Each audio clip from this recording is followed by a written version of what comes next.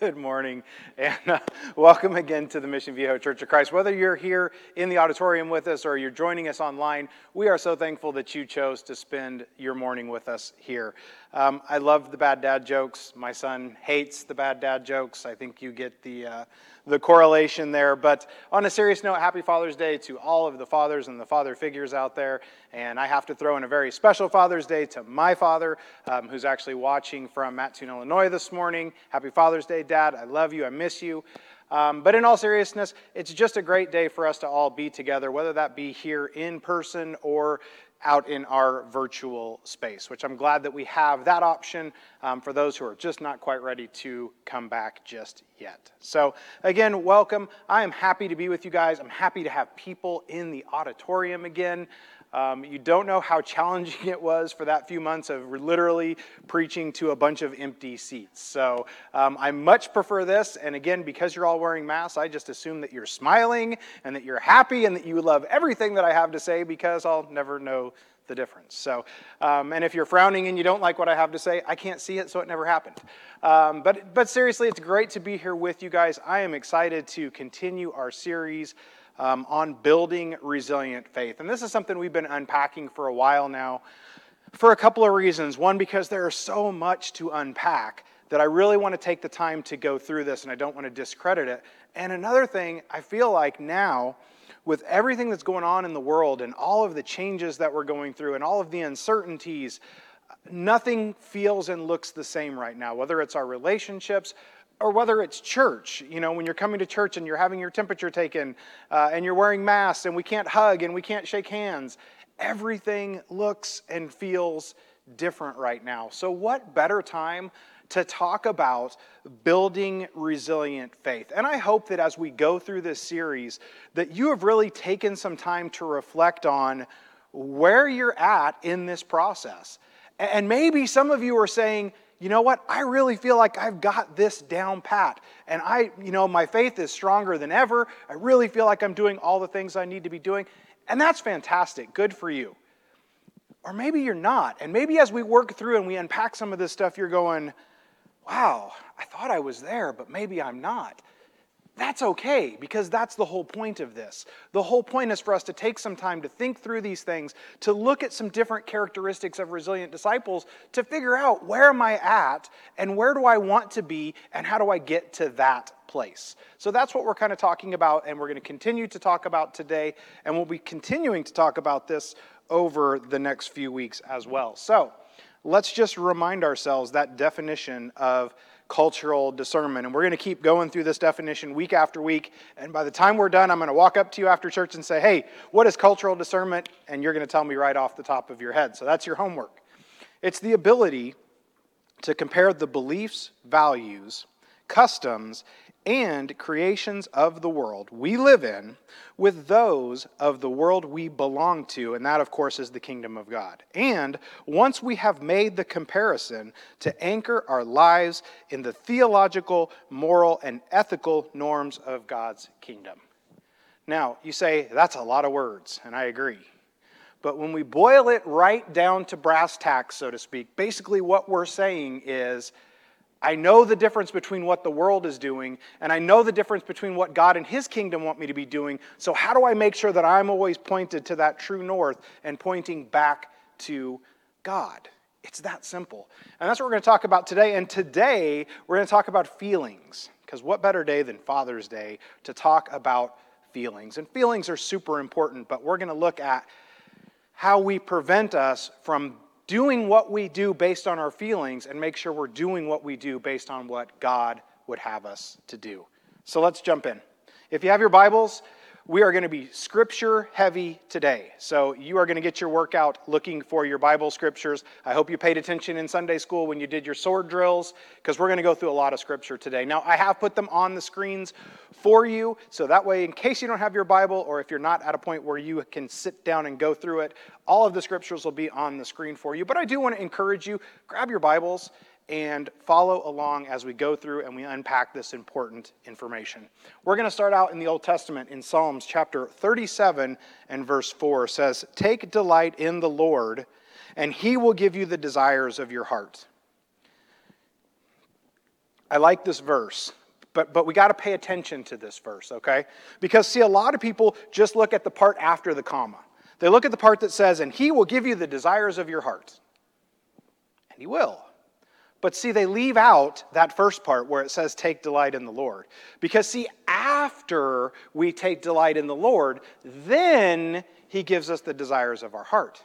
See, it's that whole if-then, and you learned about that in school. It's that cause and effect type of a thing. And if you look throughout the Scripture and you look throughout the Bible, you see this over and over and over again. See, he offers us eternal life, right? That's what we get. But what do we have to do? We have to obey, and we have to be baptized, and we have to follow him, and we have to live faithfully. See, if we do that, then we get eternal life with him in heaven. So it's that if-then concept, and it's all about putting God first. And Ron, thank you so much for your communion talk this morning, and he talked about putting God first. And that's a recurring theme that we hear over and over and over again. But are we losing something in the meaning because we hear it too much? Or are we truly striving to put God first in the decisions that we make and the things that we do? Are we truly putting him first? So let's talk about feelings. As I mentioned earlier, we're going to talk about feelings today. And don't get me wrong, feelings are a good thing, right?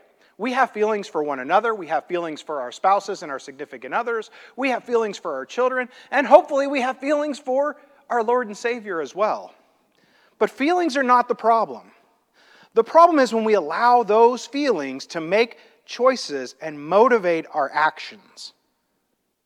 That's where the problem comes in. So let's stick with the Old Testament. Let's go to Judges chapter 21 and verse 25. So Judges chapter 21 and verse 25 says, in those days, Israel had no king. Everyone did what they saw fit. Let's think about that for just a minute. What happens when we get left to our own devices? We do our own thing. What happened when Israel didn't have a king? The people went bonkers and did their own thing, right? They certainly didn't stay the path and do the things that they were supposed to be doing. They went out and did whatever they wanted. But we have great examples in the Bible. Right? And right now we're in a time where things are a little crazy and things are a little out of sorts and people are kind of doing some things that are outside of what they would normally do or what we would have them to do. But we look at Daniel. Think about the story of Daniel. See, Daniel stayed the course even when it wasn't convenient. Daniel stayed the course even when it wasn't what culture was doing. Because see, everybody else in Babylon was saying, you know what? We don't have a king. I'm going to do whatever I want. But Daniel stayed the course and said, no. I'm still going to follow God regardless. Because see, Daniel put God first. And he didn't let those feelings and those emotions take control of what he was going to do and let that lead him off a different path. He said, no. I'm going to stay the course. And if you read the story of Daniel and his friends and, the Shadrach, Meshach, and Abednego story and the story about Daniel and his dietary restrictions and things like that, you'll see that the theme with Daniel is he stayed the course. He didn't let his feelings get the best of him. Again, nothing wrong with feelings unless those feelings are controlling your actions and it's not in the way that God would have you to be. Let's jump ahead to 1 Corinthians, and we're going to start in chapter 1, verse 18. 1 Corinthians. This is Paul's letter to the Corinthians. And it says, for the message of the cross is foolishness to those who are perishing. But to us who are being saved, it is the power of God. For it is written, I will destroy the wisdom of the wise, the intelligence of the intelligent I will frustrate. It says, where is the wise person? Where is the teacher of the law? Where is the philosopher of the age? Has not God made foolish the wisdom of the world? A lot to unpack there. There's a lot to unpack there. But what is he saying to the Corinthians is exactly what we need to hear today. Because see, the things that were going on in Corinth are the same things that we're dealing with here today. And he's saying, look, to those who are dead, or basically those who are in death, those who do not believe in Christ, God has made them look foolish. But where are we at today? We have God's word. We know what he says, but yet people think they know more than God. They think that they're smarter than God. They think that they're smarter than the person who created the universe. And God says, no, no, no. I've already made this clear. I know what I'm talking about. It's not about what you feel. It's not about what you think. It's about what God says. Let's jump ahead to verse 25. It says, "For the foolishness of God is wiser than human wisdom, and the weakness of God is stronger than human strength." The foolishness of God is wiser than our wisdom. So the things that God has forgotten is more than we will ever know. And he's stronger than anyone could possibly imagine because he's all-knowing and he's all-powerful. See, the enemy wants to replace God's truth with a new norm. And this is something we're talking a lot about. We're talking a lot about what is the new normal going to be. I don't even think I like that word anymore because I don't even know what the new normal is. All I can look at is where are we at right now. But see, that's the problem, is the enemy wants us to replace the truth of God with some new norm. It wants us to take these things that are going on in society and to take these things that the world is saying is okay and say, oh, I guess that's just where we're at. I guess that's just who we are now. I guess all these things that go contrary to God's teaching, I guess it's okay. I guess that's just the new normal. It's okay for those people who are doing things that specifically go against God's will because, well, that's just where we're at in society. That's exactly what we're talking about with this idea of cultural discernment. I'm not going to go along with the things of the world because that's not what I'm called to do. Nowhere in the Bible does God say, hey, you know what? If culture changes, cool, just go with the flow. No. In the world, but not of the world. And that's what cultural discernment is all about. Let's look at two ingredients that are present when we're consumed by our culture instead of God's word. It says we follow our feelings instead of faith. Our emotions, opinions, and desires don't determine truth. Our emotions, opinions, desires, substitute the word feelings, don't determine truth. Just because you want it to be your way, and just because you think it should be your way, unfortunately doesn't make it your way. That's not what truth is. Truth is God's word. Let's jump to Romans chapter 8, verse 6. I warned you there's going to be a lot of scripture, because at the end of the day, it doesn't really matter what I say. It's what God says. Romans chapter 8, verse 6 says, "The mind governed by flesh is death. But the mind governed by the Spirit is life and peace." So when we're governed by the Spirit, we get life and peace. Now, I don't know about you, but I want both of those. I want to have life in Christ, and I want to have some peace.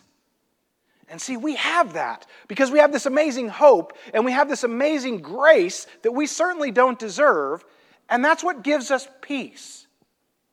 I can't imagine walking through this world and not having Jesus. Can you imagine that just for a second? The things that we go through, the stress and the hurt and the pain and all of this nonsense that's going on in the world, what if that was it? What if that was it? What if that was all we had to look forward to? I'm just going to keep doing this for another 20, 30, however many years I got left on this earth, and that's it. How sad is that? But see, we have life and peace because we're in the Spirit and we're letting God be in control of our lives. And He gives us that hope that we can have eternal life one day in a place that's going to be more amazing than anything we can even imagine or comprehend. Let's look at number 2. It says, we trusted ourselves more than we trusted God. The real reason we end up culturally bankrupt is we think we know best.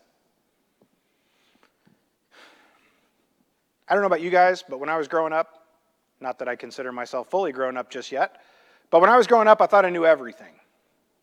I did. Sometimes I still do, just ask my wife. But anyway, when I was a kid, when I was growing up, I thought I knew everything. And I thought my parents knew nothing. And you know what's amazing? They must have read some books or watched some videos or something, because the older I've gotten, the more I realize how much my parents really did know. So to you young kids out there, Cole, Kennedy, Kinley, Bailey, your parents know a lot more than you think they do right now. And you'll be amazed one day when you look back and realize how much they actually knew.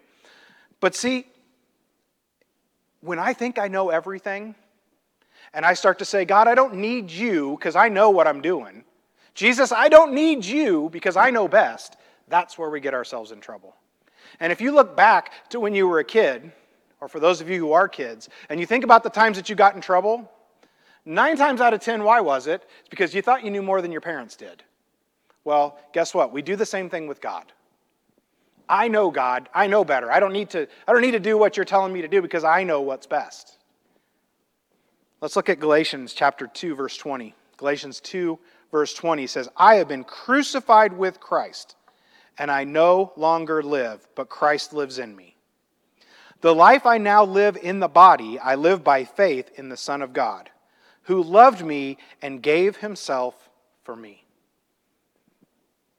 My life, that life and that peace that we're talking about, doesn't come from inside. It comes from Christ. And it comes from the Holy Spirit when we invite him into our hearts and we truly try to live out a life that is worthy of Jesus and the Spirit. That's when we see it. So let's look at another scripture that talks about this exact same thing. Matthew chapter 16, verses 21 to 25. So Matthew 16 says, from that time on, Jesus began to explain to the disciples that he must go to Jerusalem and suffer many things at the hands of the elders, the chief priests, and the teachers of the law.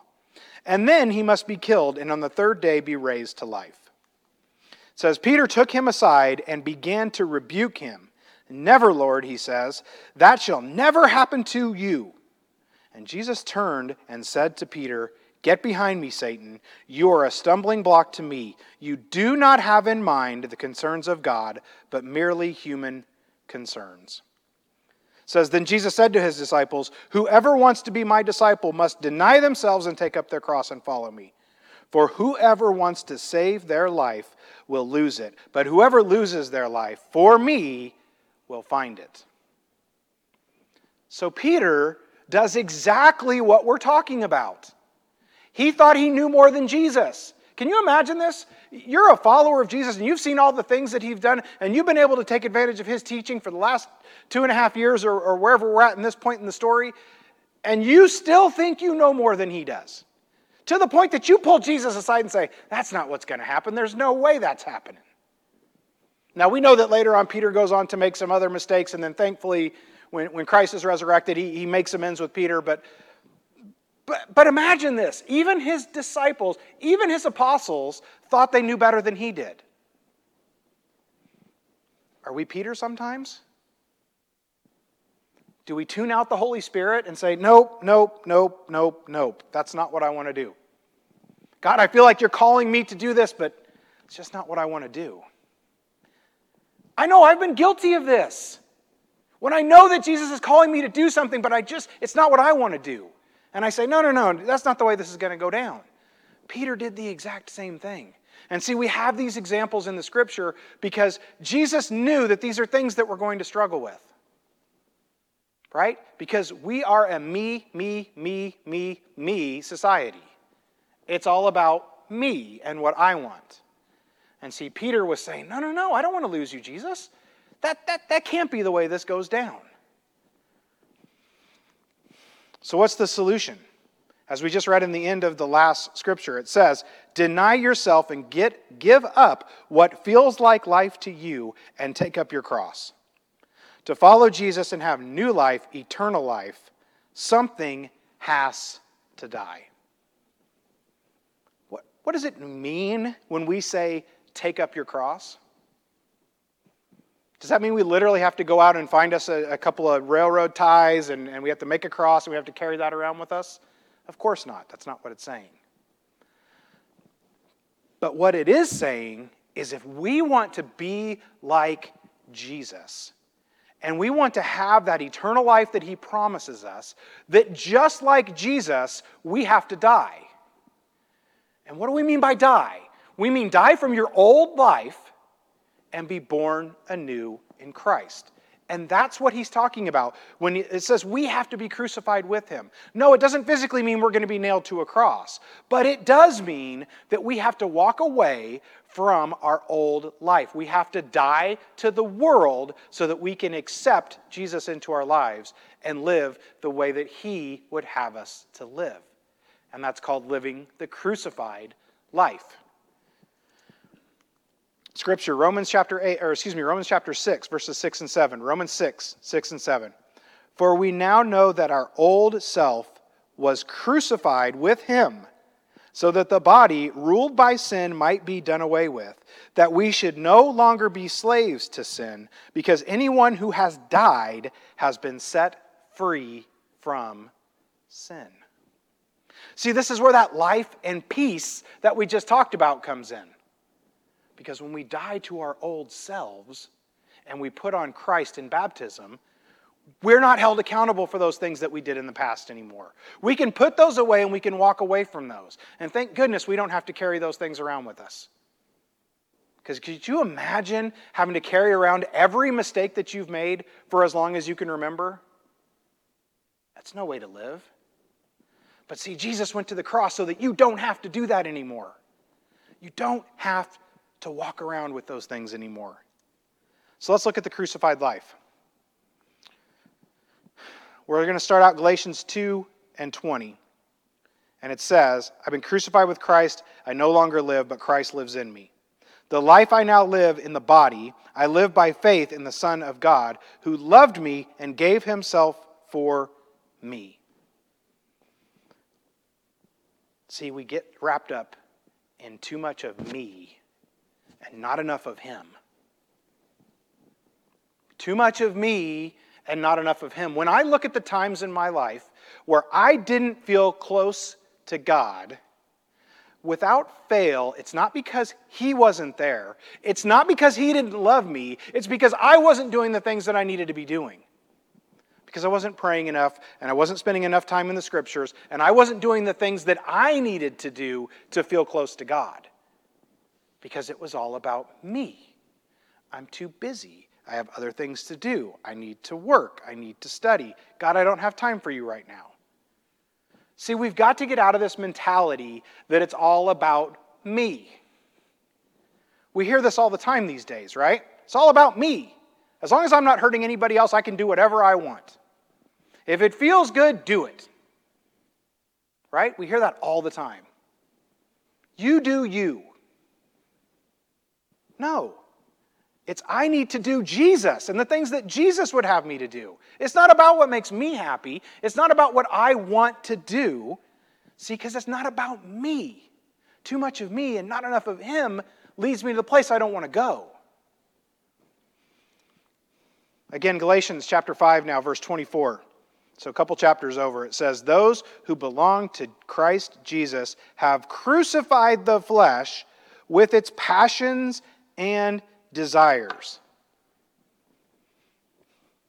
See, we've got to take those things that we desire that are not according to his will, and we've got to, just like they did to Jesus, and we've got to nail those. We've got to nail those to the cross and put those away.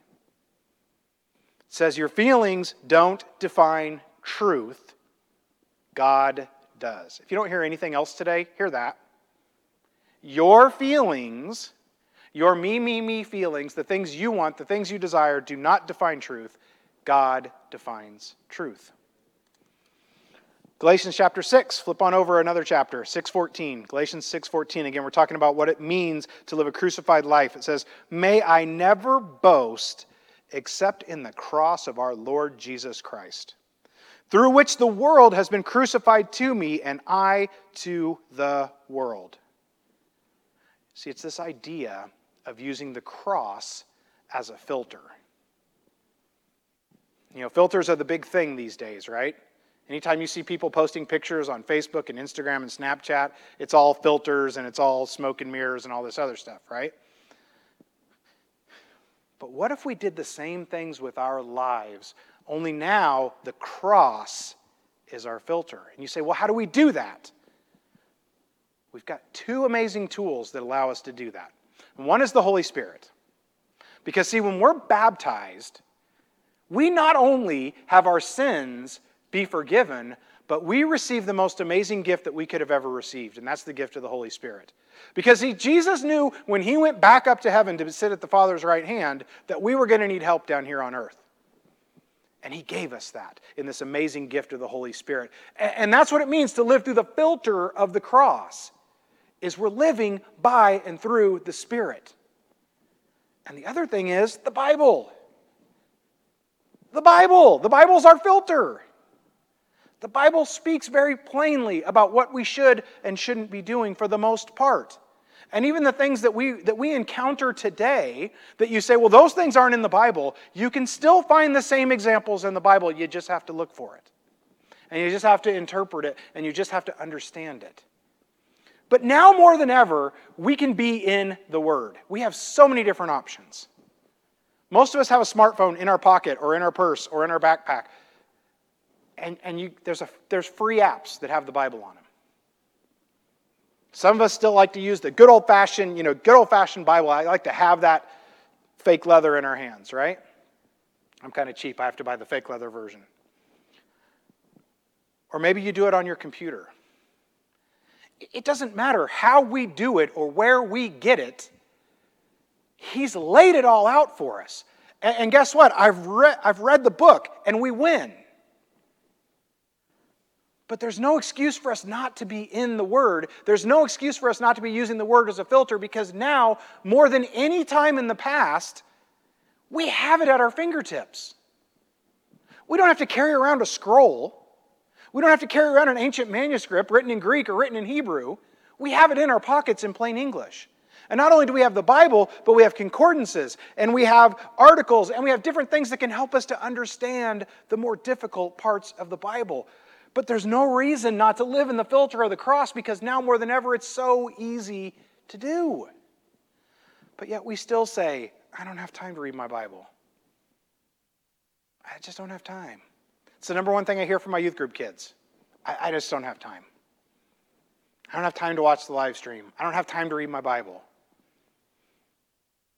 But we have time for everything else in our lives because we make it a priority, because it's not about me and what I want. It's about God and what He wants. Again, this idea of being of the world but not in the world, and being separated from the world and crucifying ourselves, right? Dying to the old world. 2 Corinthians chapter 6, verses 17 and 18. Again, Paul talking here. Or Paul's letter, excuse me. It says, therefore, come out from them and be separate, says the Lord. Touch no unclean thing, and I will receive you. It says, and I will be a father to you, and you will be my sons and daughters, says the Lord Almighty. Verse 18. If you like to write in, highlight your Bible, highlight it. I will be a father to you. So we have a choice to make, right? I can do my thing and be me, and you do you. Or I can put all of those things aside and say, God, you're the one that I truly want to follow. And He welcomes us with open arms and says, I want to be your father. I love so much the story of the prodigal son. I could read that story once a day. But I can't help but see that visual of here comes the son coming back after being gone, and the father runs to meet him with open arms, and he can't wait to hug him. And that's exactly what God does to us. He's waiting with open arms. We just have to go to Him and put Him first and put away all of the other things. Proverbs chapter 3, verse 5 and 6. Proverbs 3, 5 and 6 says, trust in the Lord with all your heart and lean not on your own understanding. It says, in all your ways submit to Him and He will make your paths straight. That one kind of speaks for itself, but I wanted to end with that one because I love that one so much. Focus on Him and He will keep your path straight. doesn't say focus on yourself. It doesn't say you be you or you do you. Takeaways. You know, I always love to leave you with something to take with you and something that you can apply. It says at some point, if you want lasting change, then you have to stop marching to the drumbeat of the world. Take up your cross and follow Him. See, we can't get sucked into this idea of, hey, whatever's going on in the world is great. Okay, I have no problem with all these things that are going on that go completely against God's word. That's what cultural discernment is all about. My feelings do not dictate the truth. God and His word do. Maybe you're here this morning and you have never had an opportunity to give your life to Christ. You have an opportunity to do that this morning. You have an opportunity to say, Jesus, you are the number one most important thing in my world, and I want to prove that both inwardly and physically outwardly. And you want to be baptized for the remission of your sins and to receive the gift of the Holy Spirit. You can do that here this morning. Or maybe you just need prayers. Maybe you haven't been that resilient disciple that you would like to be, and maybe you've been ruled by your feelings instead of by the Spirit. Please feel free to come forward this morning, and we will pray with you. And we will talk you through that, and we will help you get back on the right path. But either way, there's no reason to leave here this morning without being in that right relationship with Jesus Christ. Well, thank you so much for being here this morning, whether you're joining us here in person or if you're joining us online. And if you are joining us online this morning, if there's anything we can do to help you, if we can pray for you in any way, please feel free to reach out, office@mvchurch.org, Aaron@mvchurch.org, or Michael@mvchurch.org, and we are definitely still here for you and able to assist you in any way that we can. Would you please join me in a moment of prayer? Dear Heavenly Father, we thank you for this opportunity that we had to come together despite these challenging circumstances and just lift up some songs to you and to just talk about another portion of your word. Heavenly Father, help us to not ever let our feelings override our judgment, not ever to let our feelings or what we want or what we desire come before your will. Heavenly Father, we thank you for our fathers today. We thank you for all of the lessons that they taught us, both in word and in deed. And most of all, Heavenly Father, we thank you. We thank you that you're not only willing, but you're eager and anxious to be our Father, and we thank you for making that ultimate sacrifice in your Son, Jesus Christ. It's in His name that we pray. Amen. Who else commands all